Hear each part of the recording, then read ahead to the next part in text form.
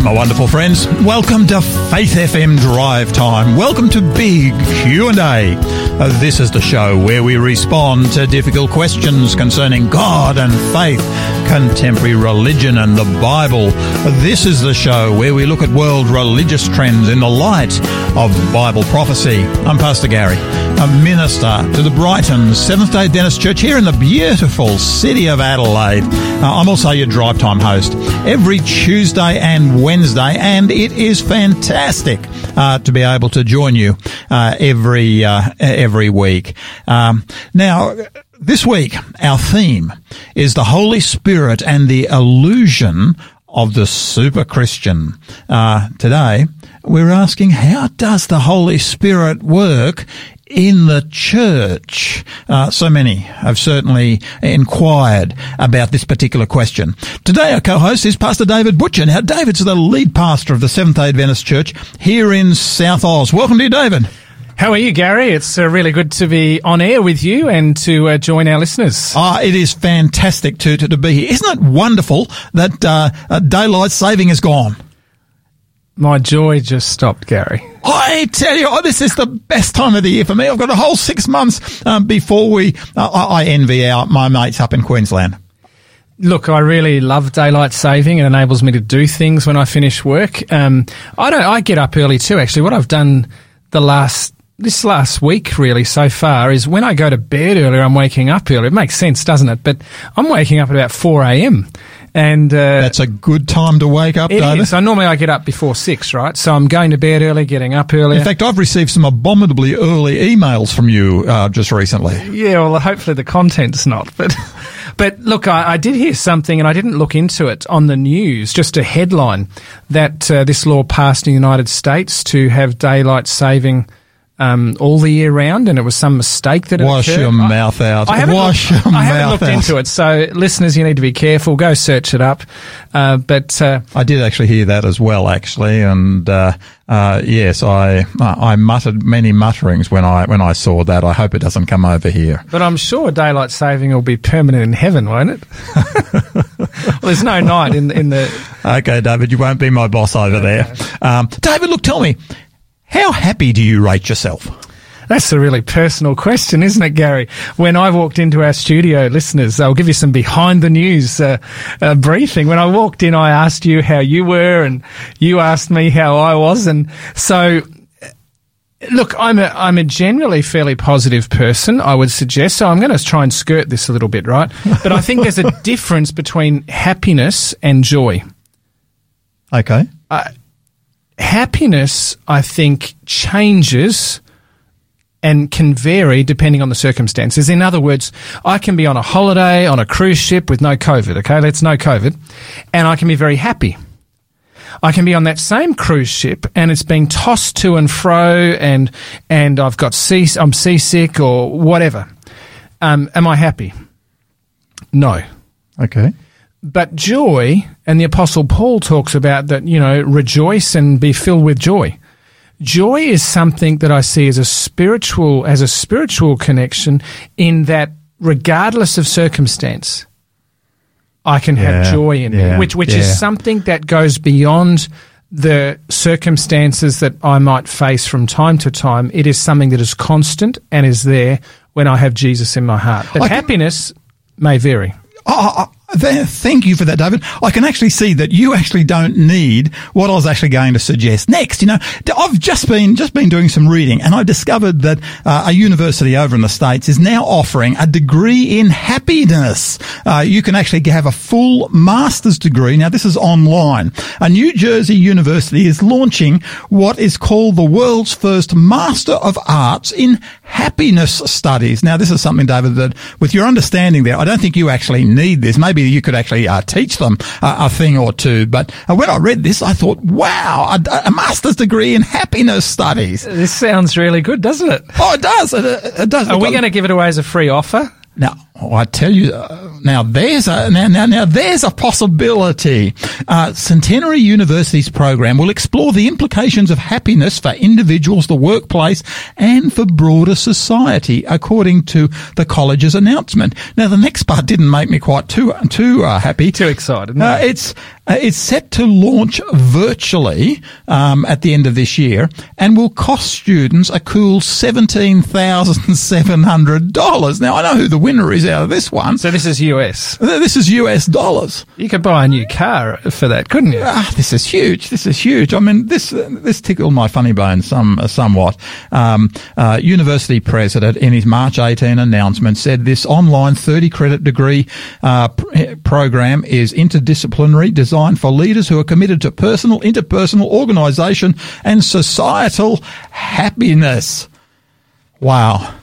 You know, David, as I sort of thought of this, I sort of thought, hey, you know, the scriptures are actually so clear on this sort of stuff. You know, I mean, you can go to, you know, particularly you go to the Psalms, you know, and for no money at all, you get, you know, the joy of the Lord is my strength. You know, Nehemiah, you know, is able to say that, you know, in Christ we can have joy, John 15. You know, you get this in Psalms, come into God's presence and you will have joy. I love what the scriptures actually say, and it's all for free.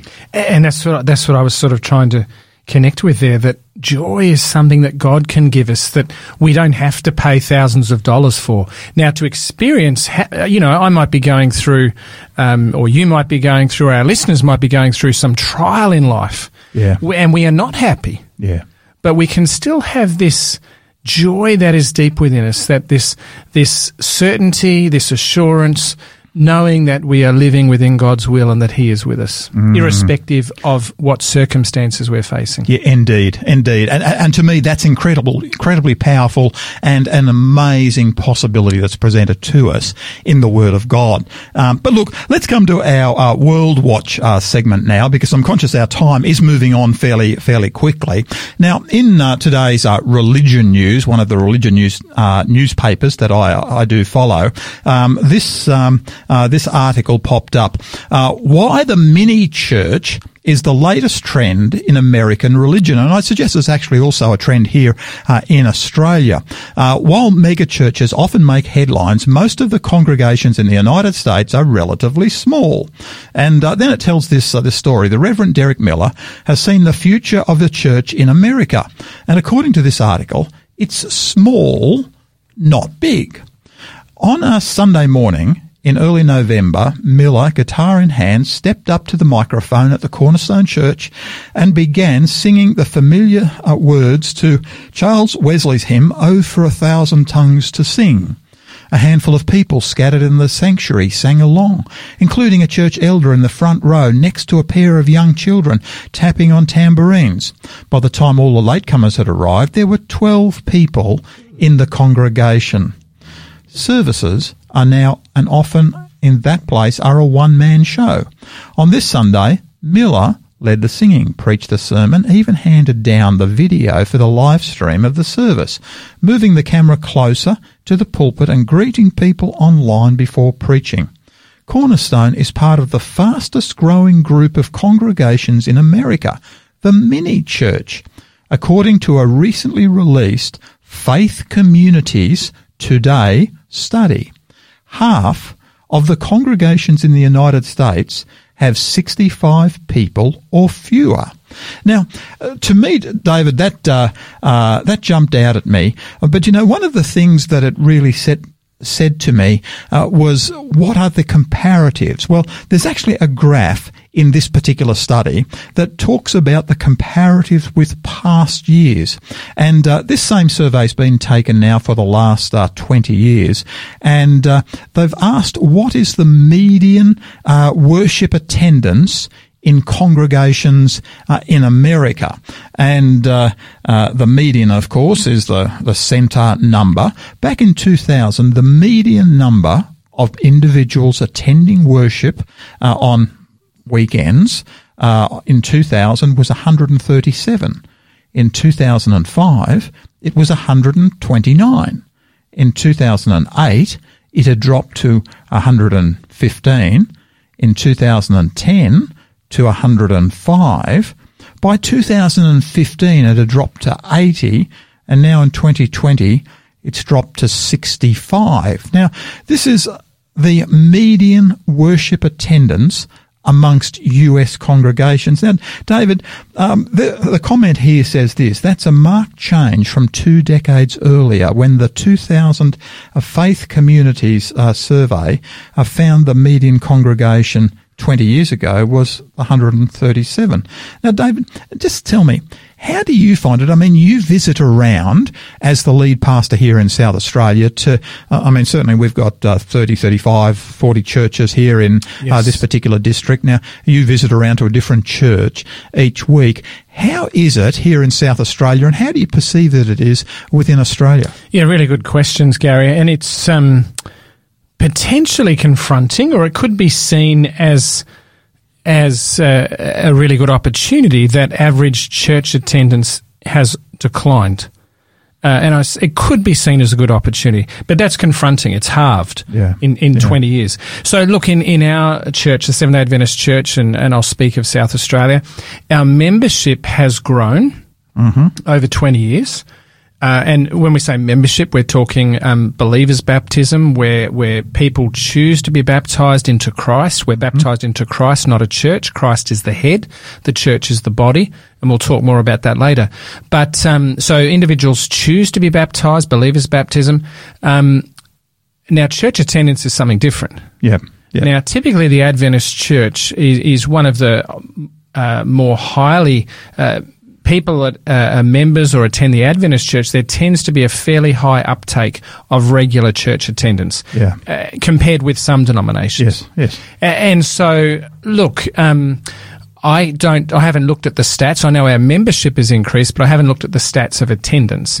Our attendance the last couple of years did take a hit, a small hit, from 2019 to 2021. Maybe of about 100 people, roughly across our state in average weekly church attendance. So some church attendances are down, others have increased, but we do have a number. We've got about 40 congregations, and a number of them, and a number of churches planted in the last 3 or 4 years, and even one recent one, which will, God willing, be launching. They're already meeting, but officially launching. We have a number of congregations around the 30 to 40 mark. We don't have any sort of large churches in South Australia of over 400. And you know what? I was speaking, Gary, with someone in Melbourne where I used to minister, and they told me about the commencement of the Adventist Church in Australia. And they told me about a number of these inner city churches in some of those inner suburban suburbs of Melbourne. And this individual said to me that one of the key things to note about these churches is they were built to only hold a smaller number of people. And I really think, the Adventist Church sees itself as a movement, something that is growing and moving and progressing forward. I personally, and I'm not a church growth expert, but I personally think that can best be done and more readily done in smaller sized congregations. Now, I think there gets people get involved a lot more in smaller, more family-oriented congregations, don't they? Yeah, and it has a tipping point as well, obviously. But I think, obviously, when a church gets to a certain critical mass, and some of the churches I've been in with a couple of hundred, and if they've got a school attached to them or something, the members know that the church will always be there. Yeah. And so some members may just sit back and become consumers and sit back for the ride because they know the church will always be in existence. Whereas a smaller group, above a tipping point, they know each other more intimately. There can be greater drive and passion to grow, particularly church plants. Because a church plant will know that if it's going to survive, it needs everyone on board. Yeah. Look, David, this actually brings me to the very next question here, because there was another report called the National Congregation Study that found that while the average congregation is small, they essentially agreed with the first study.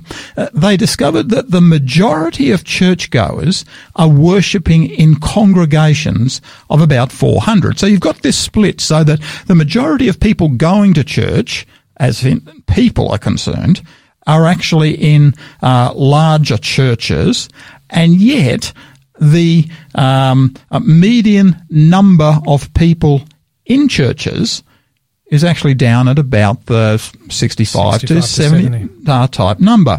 Now, the report, the Religion News Service says this: the report reflects the reality that religious Americans are being sorted into two kinds of churches: mega churches and mini churches like Cornerstone. Now, to me, David, this is a little bit worrying, I think. Do you think there is a critical mass below which churches endanger their own existence? Look, really good question. I think there's a whole range of answers, Gary. Certainly you look to the New Testament and you see a number of house churches, don't you, where believers met in people's houses. Now, some of those might have been big, but it'd seem that they weren't overly big. So the Holy Spirit will work when there are two or three believers present in His name. He'll be there. And if an individual is filled with the Holy Spirit and they're committed to the ministry and committed to the body of Christ, the church will grow. And particularly if you have numerous people in that group committed. We have one group, I think I might have touched on it last week, down in the southeast corner of South Australia, where one Adventist lady moved to an area with no regular attending Adventist members. Two others joined, and now they're regularly having 25 odd people a week worshipping with them. That's powerful, isn't it? That when people are committed, when a core group is committed, I don't think it really matters. It does place greater stress and burdens on the individuals, but if they're committed, God will do amazing things. If that is not the case, and where you've got people that maybe due to life, the stage of life, maybe there is sickness, and when it all falls on one or two, or it could be 15 or 20 people or 30 people at times, and if people are not fully sold on the commission of Jesus Christ, then that church may struggle. And it could struggle for a variety of reasons, but unless people are filled with the Spirit and actually praying for God to do something and to use them, that church will struggle. No, thank you for that, David. That's an excellent response. Tell us, just one last question. Do you think we actually need to reevaluate possibly our model of professional clergy? Because certainly, increasingly, churches, certainly within Adventism, outside of Adventism, certainly in this country, have relied for many years on the professional clergy type model. Is it time to actually reevaluate that? And look, I think in many denominations, people have tried to do that, and I think we need to. We need to realise the context in which we live, in our Western culture. I've been through a couple of countries in South America where, there will be 30 to 40 pastors with 3,000 church members. 30 to 40 pastors with 10,000, 15,000 members. I think in our developed countries, churches, and I'm generalising, but church members tend to rely more on the professional pastor, so to speak. One of our colleagues in South Australia that is new to our state here in ministry, I worked with him in Melbourne. He did his training in England. When he went back to his home country in Africa, he started off as a ministerial intern, a new minister, with 11 churches. Wow. And his supervisor had something in the effect of about 22 churches. And so that model of ministry has to be different. And so they would meet more frequently, the leaders, the pastors, with their members, with their key members, like your elders, your deacons, etc., and give them training to empower them for ministry. And this is what we're coming to today, isn't it? Because, what people are doing there, what pastors are doing, is using the spiritual giftedness of the individuals within the church. And this is the biblical model. That is. So how do we, one of the concerning questions, how do we change the mind of the church that every member is a minister, every member is given gifts, and that they have a critical role to play? Because, Gary, I believe Christians grow when we pray, when we read the scriptures, and then when we put that into physical action, tangible action. Powerful. Yeah, no. Thank you so much for that, Dave. Really appreciate it. And we're going to develop that last point in just a few moments. But guys, look, let's come to some music right now. This is Faith First, and the song is Where There Is Faith. Beautiful song.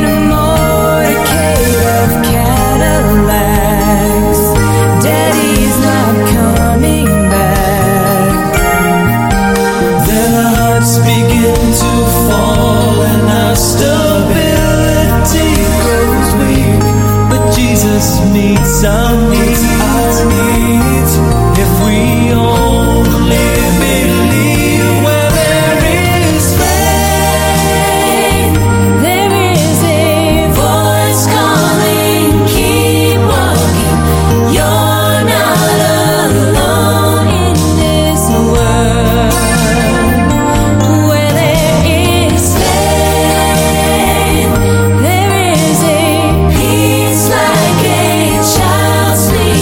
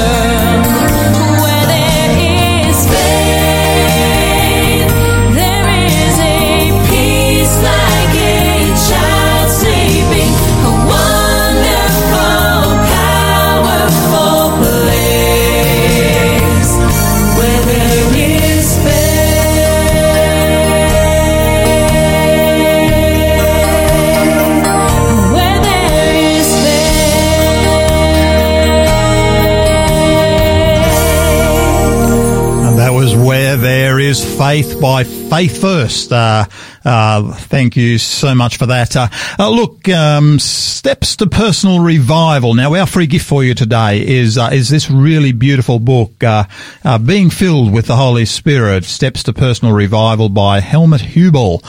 Fantastic little little book. David, do you know the book at all? Yes, I do. I've got a number of copies and have begun to underline each book in several various different places. Look, it's an incredibly practical book that digs deeply into what it means to be a Spirit-filled Christian as opposed to what the Bible refers to as a carnal Christian, talking about the flesh. So we can be in a church, we can be part of an organisation, we can talk the right things, we can look the right way, but we may be a carnal Christian, a fleshly Christian, if you like, rather than a Spirit-filled Christian. And it's a really practical book. One of the things I love about it, it's not hugely thick. Yeah. It's easy to read. And, I would really encourage our listeners to ring in, text in, and with this offer number and really get this book. You will truly be blessed. I know numerous ministers and others where it's really changed their lives. Yeah, I've certainly taken my elders through this particular book at elders meetings as we shared together and had a powerful impact. This is life-changing type book. So whether someone's a church leader or a church member or just someone attending church that really wants to have the Holy Spirit work in their lives, God work in their lives, you will have a far deeper understanding by reading this book. So I want to encourage every listener out there to text through Gary and get this free offer. No, look, this is really worth it. Look, guys, if you would like a copy of Steps to Personal Revival, Being Filled with the Holy Spirit, then what you need to do is to text us here at our studio text number, and that number is 04888 808 11. That number again is 04888 808 11. And look, in your text, all you need to do is to put the code SA39. That's SA39. No gaps between the SA and the 39. Just SA39. And you'll be contacted by our friend, called Faithful. He's our robot, and he'll ask you for a few more details, a bit more information, and so that he can get it to you in the fastest possible way. So that number again is 04888 808 11, and the code is SA39 to receive this book, Steps to Personal Revival, Being Filled with the Holy Spirit. You'll love this particular book. Now, you are listening to Faith FM Drive Time, big Q&A with Pastor Gary, and today our co-host is Pastor David Butcher, and David is the lead pastor of the Seventh-day Adventist Church here in South Oz. And this week we're taking as our theme the Holy Spirit and the illusion of the super Christian. And today we're simply asking, how does the Holy Spirit come to work in the church? You know, David, it was really early in my ministry. 3 young men I came and started attending my church because they said to me they appreciated the church's spiritual teaching and ministry. But they were actually deeply concerned because neither myself or my church members spoke in other tongues. Now, we're going to deal with the subject of tongues tomorrow, and you'll really enjoy that particular presentation. But, David, how is the Holy Spirit evidenced in a church? How do I know if the Holy Spirit is present in a particular church? Really good question, Gary. Shall we get right into it? I certainly do. Please do. Yeah, let me just start with an opening premise, if I can, and we'll probably come back to this. As you've said, you know, you've had connection with people that were really impressed with the biblical teaching, but you didn't possess one of the gifts. You didn't have one of the spiritual gifts, and so they left.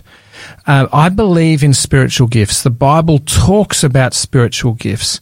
But I also have concerns when someone may come up to me and say, well, I have the gift of teaching or the gift of apostleship. Yes. Therefore, I cannot go out and go door knocking, or because I have the gift of apostleship and not the gift of teaching, I'm not prepared to teach because this is my gift. Yeah. And I think too often and I'm going to clarify this later on, too often we focus on the outward working of the Holy Spirit rather than the actual gift himself. In other words, we talk about spiritual gifts, and there is lists of them, correct? Yeah. But the ultimate gift is the Holy Spirit himself. In Acts chapter 1, the commencement of the Christian church, around about verse 5, Jesus promises his followers before he goes to heaven that they need to go back to Jerusalem and wait till they receive the promise of the Father. Yeah. He then elaborates that is the Holy Spirit. In Acts chapter 2, the sermon in Acts chapter 2, where Peter and the disciples are there at Pentecost, the people are cut to the heart by what they hear. And they say, "Men and brethren, what shall we do?" Verse 37. Indeed, yep. Verse 38, Peter gives a response, his reply. And it says to repent and be baptized, every one of you, and he says, you will receive the gift from the Father. The gift singular Yes. of the Holy Spirit. Yeah. So there in Acts chapter 2, verse 38, the gift is the Holy Spirit. So in other words, when I pray for, I am baptized, I receive the gift of the Holy Spirit. I receive the Holy Spirit. Exactly. And that is the gift, and that is the promise of the Father. So often we get hung up on, well, I've got the gift of teaching or administration or leadership or hospitality. They're all important things, right, in the body of a church. But often we forget that the ultimate gift, the real gift, is the Holy Spirit. And when God gives us an assignment, he then equips us with the outworking of the gift of the Holy Spirit, which may be the gift of administration or the gift of hospitality. So in other words, the gift of the Holy Spirit can actually be displayed in different ways through individual capabilities. Let me give you an example of that. Sure. In Numbers, I think it is chapter, let me try and find it. Numbers, Old Testament. Old Testament. In Numbers chapter 11, verse 29, we've got the final end of a story where Moses says to Joshua, "Are you zealous for my sake? Oh, that all the Lord's people were the prophets, and that the Lord would put his Spirit upon them." This is a story where the 70 elders in the Old Testament are called out. They surround the tabernacle. Powerful. And they speak, they prophesy. And 2 left in the camp also prophesied. Now, we read in that story in Numbers chapter 12 that was, Numbers chapter 11, that was a once-only gift. So gifts can be given, the gift of the Spirit and the outworking of the gift of the Holy Spirit is sometimes only given for a particular purpose and a particular point in time. And yet at other times, it's given to a person in perpetuity. For a lifetime. For a lifetime. So what we do know is that the Holy Spirit is given to believers. In other words, we can't control how the Holy Spirit works, but rather the Holy Spirit can actually control us. Now that's, and this is really important what you've just said, because often we will talk of the Holy Spirit, or people will, as if they talk of it as an influence or a spirit emanating from the Father or the Son, it's something that they think they can control, whereas the Holy Spirit is God himself. And in 1 Corinthians, Gary, chapter 12, and I think it's verse 11, it says, "But one and the same Spirit works all these things, distributing to each one individually as he wills." So the Holy Spirit, when we pray for the Holy Spirit, when we surrender our lives, we are given the Holy Spirit. But the outworkings of the Holy Spirit, what we often call the gifts, are given and determined by the Holy Spirit as he wills.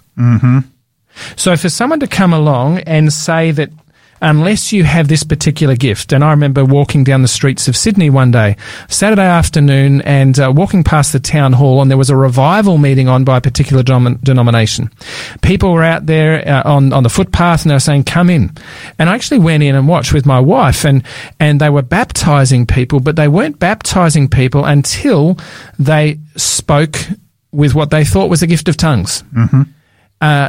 So instead of seeking one specific gift, or almost demanding or being proud of a particular gift, we need to remember that the gifts are given to the church for the uplifting and the equipping of the church.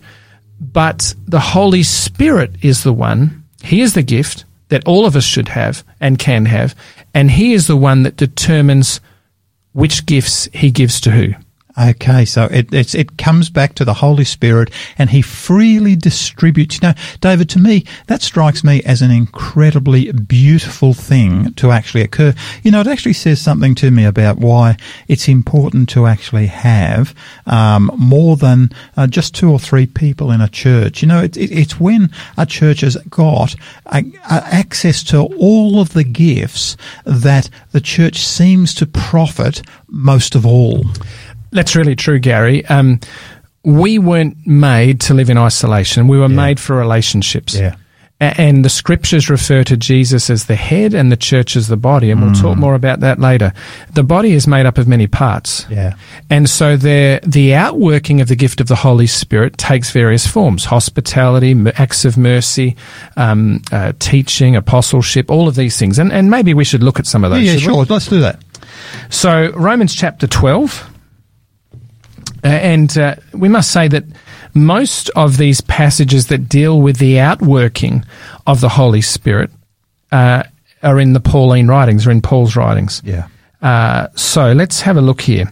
Let's start, Gary, from verse 4, where the apostle says, "For as we have many members in one body, but all the members do not have the same function, so we, being many, are one body in Christ, and individually members of one another." So here is a collective. Here is an interdependence upon each other. Yeah. I love this, the way that we're not designed to stand alone. We are designed to stand in community with the support of others who have different gifts to what I've got. And that's really critical, isn't it, Gary? Because I might think, well, my gift's more important. I don't need that person with their spiritual giftedness. Yeah. We're codependent. We are codependent, and this is what this is teaching us. You know, in fact, what it says to me is that the church needs the gift that I've been given. Exactly. None of us are better off than each other. So let's continue. Verse 5, "So we, being many, are one body in Christ, and individually members of one another." Verse 6, "Having then gifts differing according to the grace that is given to us, let us use them. If prophecy, let us prophesy in proportion to our faith. Or ministry, let us use it in our ministering. And he who teaches in teaching, he who exhorts in exhortation, he who gives with liberality, he who leads with diligence, he who shows mercy with cheerfulness." And so here we have a listing, and there are various listings of the gifts. They differ. Their arrangement of them, or the sequence of these lists, are different, which suggests that maybe there isn't a definitive list of which one is most important and which one is least. Now, I think... And this, of course, is one of the huge challenges that we do actually face in the church today, because it is so easy to be able to classify the gifts as most important and least important. You know, I mean, up the top, you've got the evangelists, you've got the pastors, you've got the, you know, the administrator. They're the ones at the top, whereas at the bottom of the gift, you've got, you know, those that are, you know, got gifts of martyrdom. Of martyrdom. Look, David, you know, some time ago, I well remember, I actually, early in my ministry was served a very, very valuable lesson. I had a lady, who came to my church. She actually had an American background, and she had a wonderful gift of hospitality. And I came to the point where I realized that at almost any time of the day or night, I could turn up at her place and there would be non-Christian people in her house, and she would be simply ministering to them. She'd be sharing with them, and they would be just sitting and doing craft together. I actually started doing 3 and 4 visits per pastor's visits to them every single week, simply because I knew that every time I went there, there was going to be somebody different who she'd be ministering to, and I could jump in on top of what they were actually at. Now, to me, the thing that I suppose I've actually said to my churches numerous of times, I've said, look, to me, sometimes we classify the gifts in the wrong order. True. Myself, I personally have come to believe that two of the most powerful gifts an individual can have is hospitality and encouragement. In fact, if those two gifts are put together, you will grow the church. I agree. And if you look at Acts chapter 2, verses 43, 42 right through to 46, you find that hospitality is, they broke bread from house to house. They were fellowshipping together. Yeah. You can't build relationships really without fellowship, or you struggle. Indeed. And food, which is not the only part of hospitality, but food is a significant factor with that, isn't it? Yeah. It breaks down barriers when people eat together. They are two simple gifts, and yet, according to Paul, hospitality and encouragement are gifts of the Holy Spirit. They come from God Himself. Some people are very good at it, others are not quite so good at it. Absolutely, but God has given those other people other gifts. Exactly. And what a blessing this is for the church. Look, let's come to some music though, David. Let's come to Gavin Chatilier. This is As Water to the Thirsty, and that's indeed what the Holy Spirit is. Please enjoy Gavin Chatilier.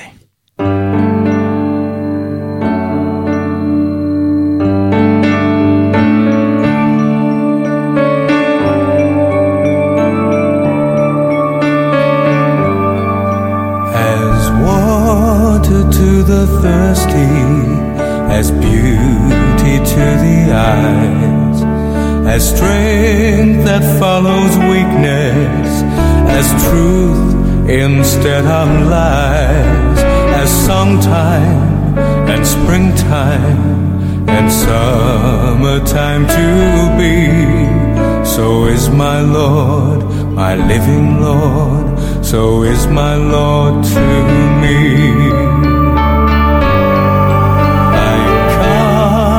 Place of clamor, like peace that follows pain, like meeting after parting, like sunshine after rain, like moonlight and starlight and sunlight on the sea.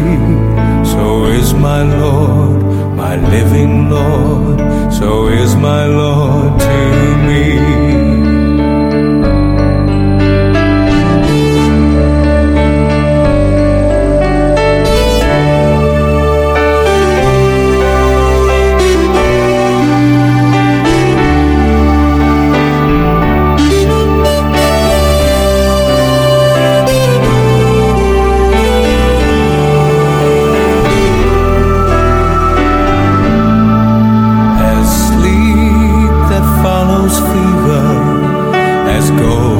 Instead of gray, as freedom after bondage, as sunrise to the day, as home to the traveler and all he longs to see.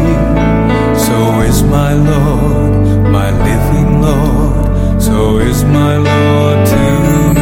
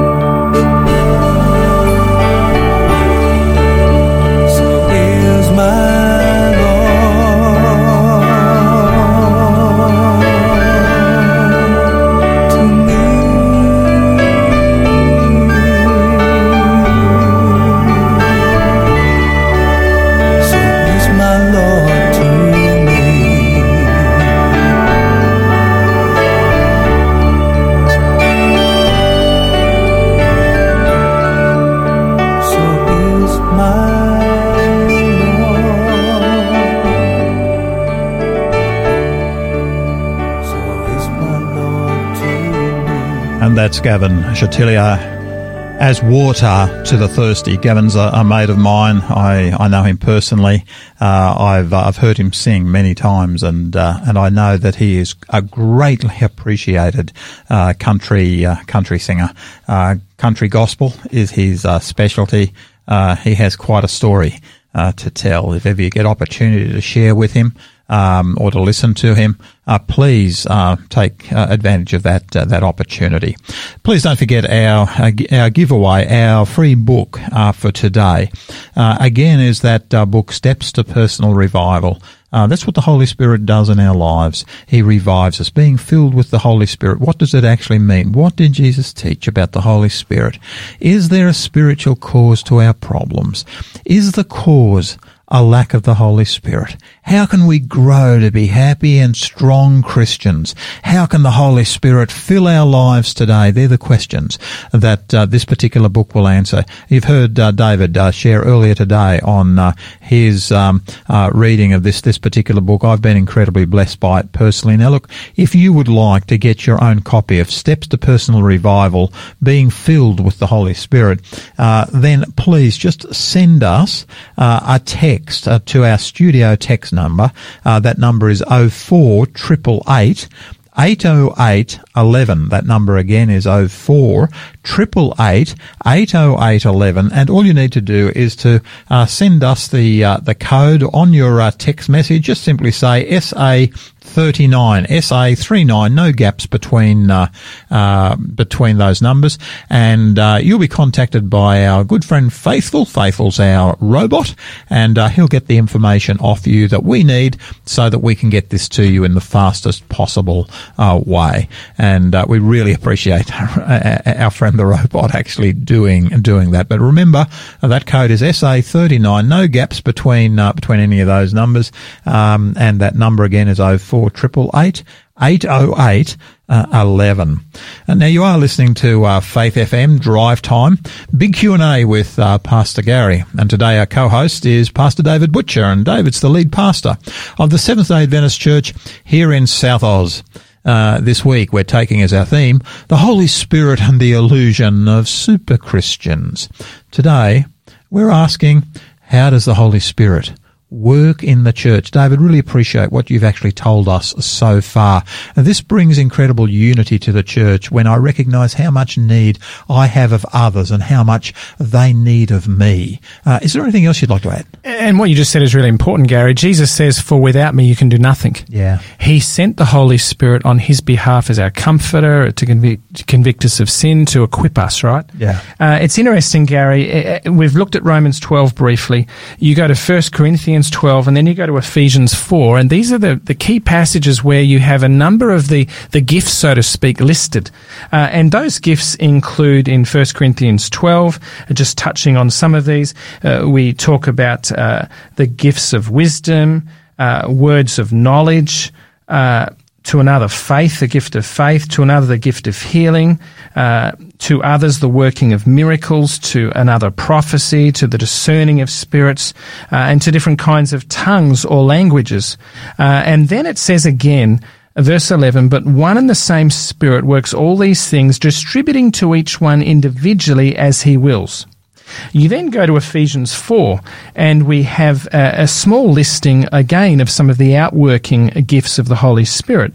And verse 11 of Ephesians 4 says, and he himself, that's God, gave some to be apostles, some prophets, some evangelists, and some pastors and teachers. So there are other gifts listed in Scripture. Yeah. Two texts I want to talk about here. What is the purpose of the gifts?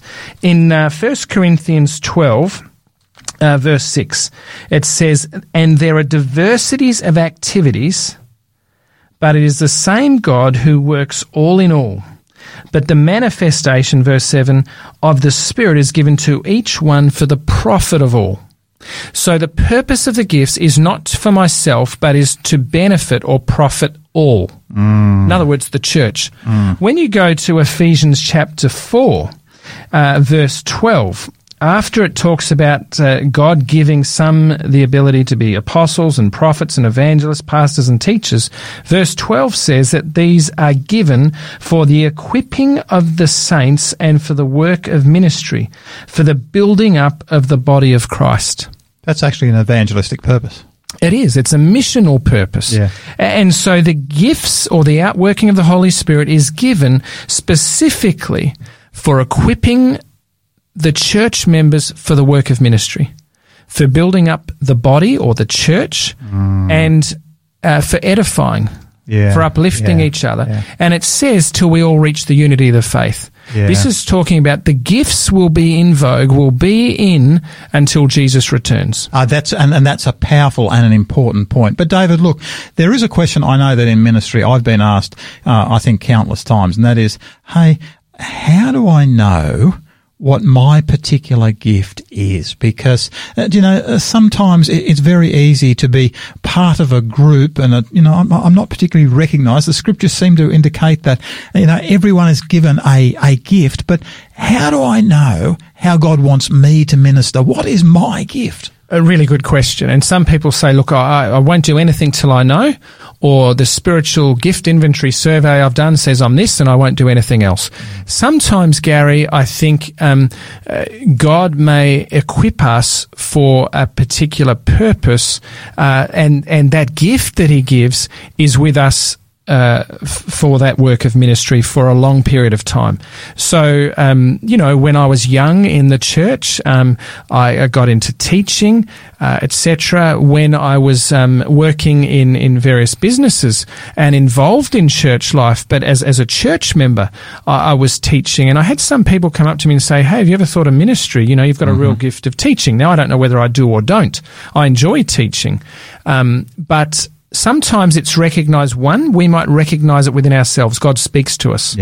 Or impresses us to do something. And sometimes he impresses us to do something, and then others will recognize that we have giftedness in a particular area. Important. And so it can be affirmed and confirmed by others. And David, one of the things that I'm really conscious of is that as we actually utilize the gift or gifts that we've been given, it appears that God the Holy Spirit multiplies those gifts. I know that, I think of my own case. When I first started in ministry, I think I was probably not the most, gifted pastor, in the entire, on the planet.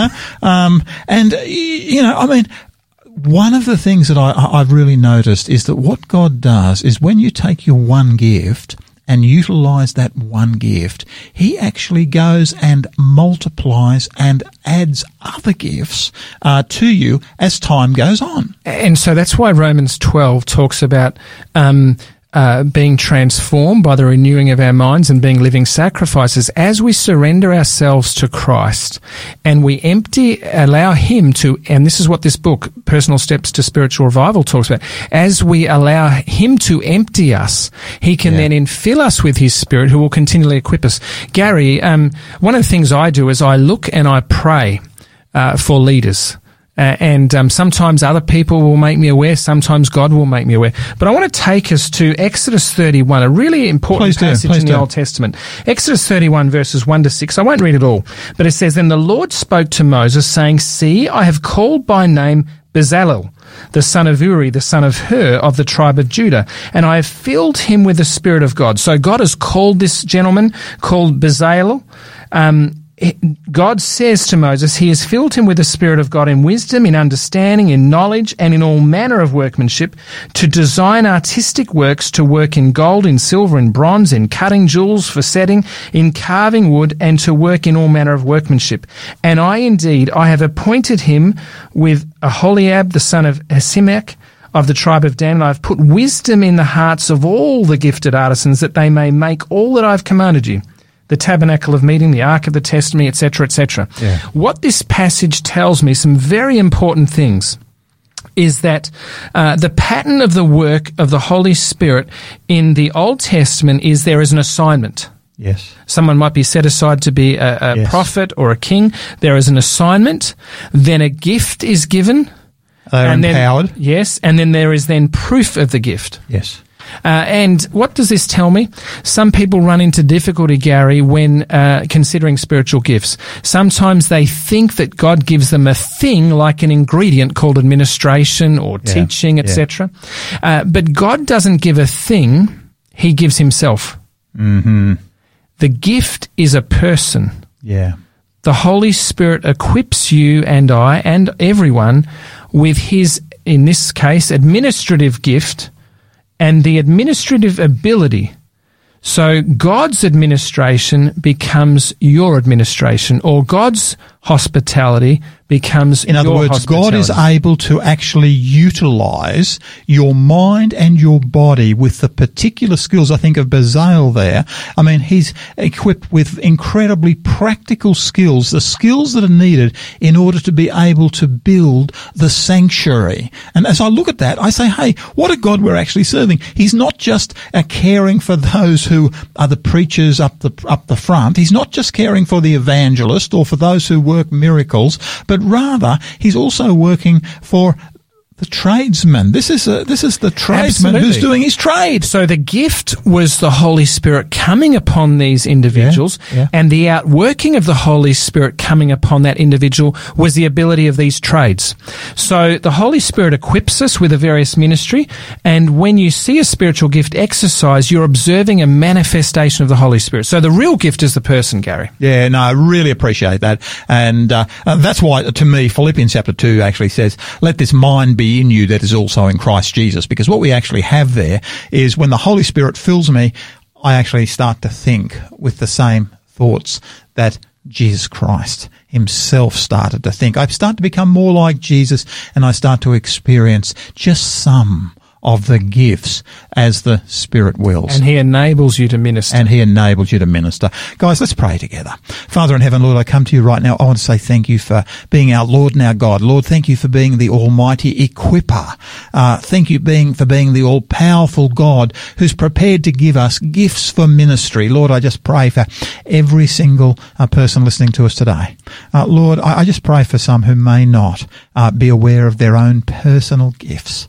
Lord, I pray that you might empower them.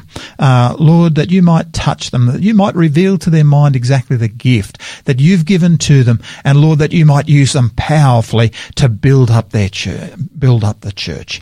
Lord, these things we ask and we pray in Jesus' wonderful name. Amen.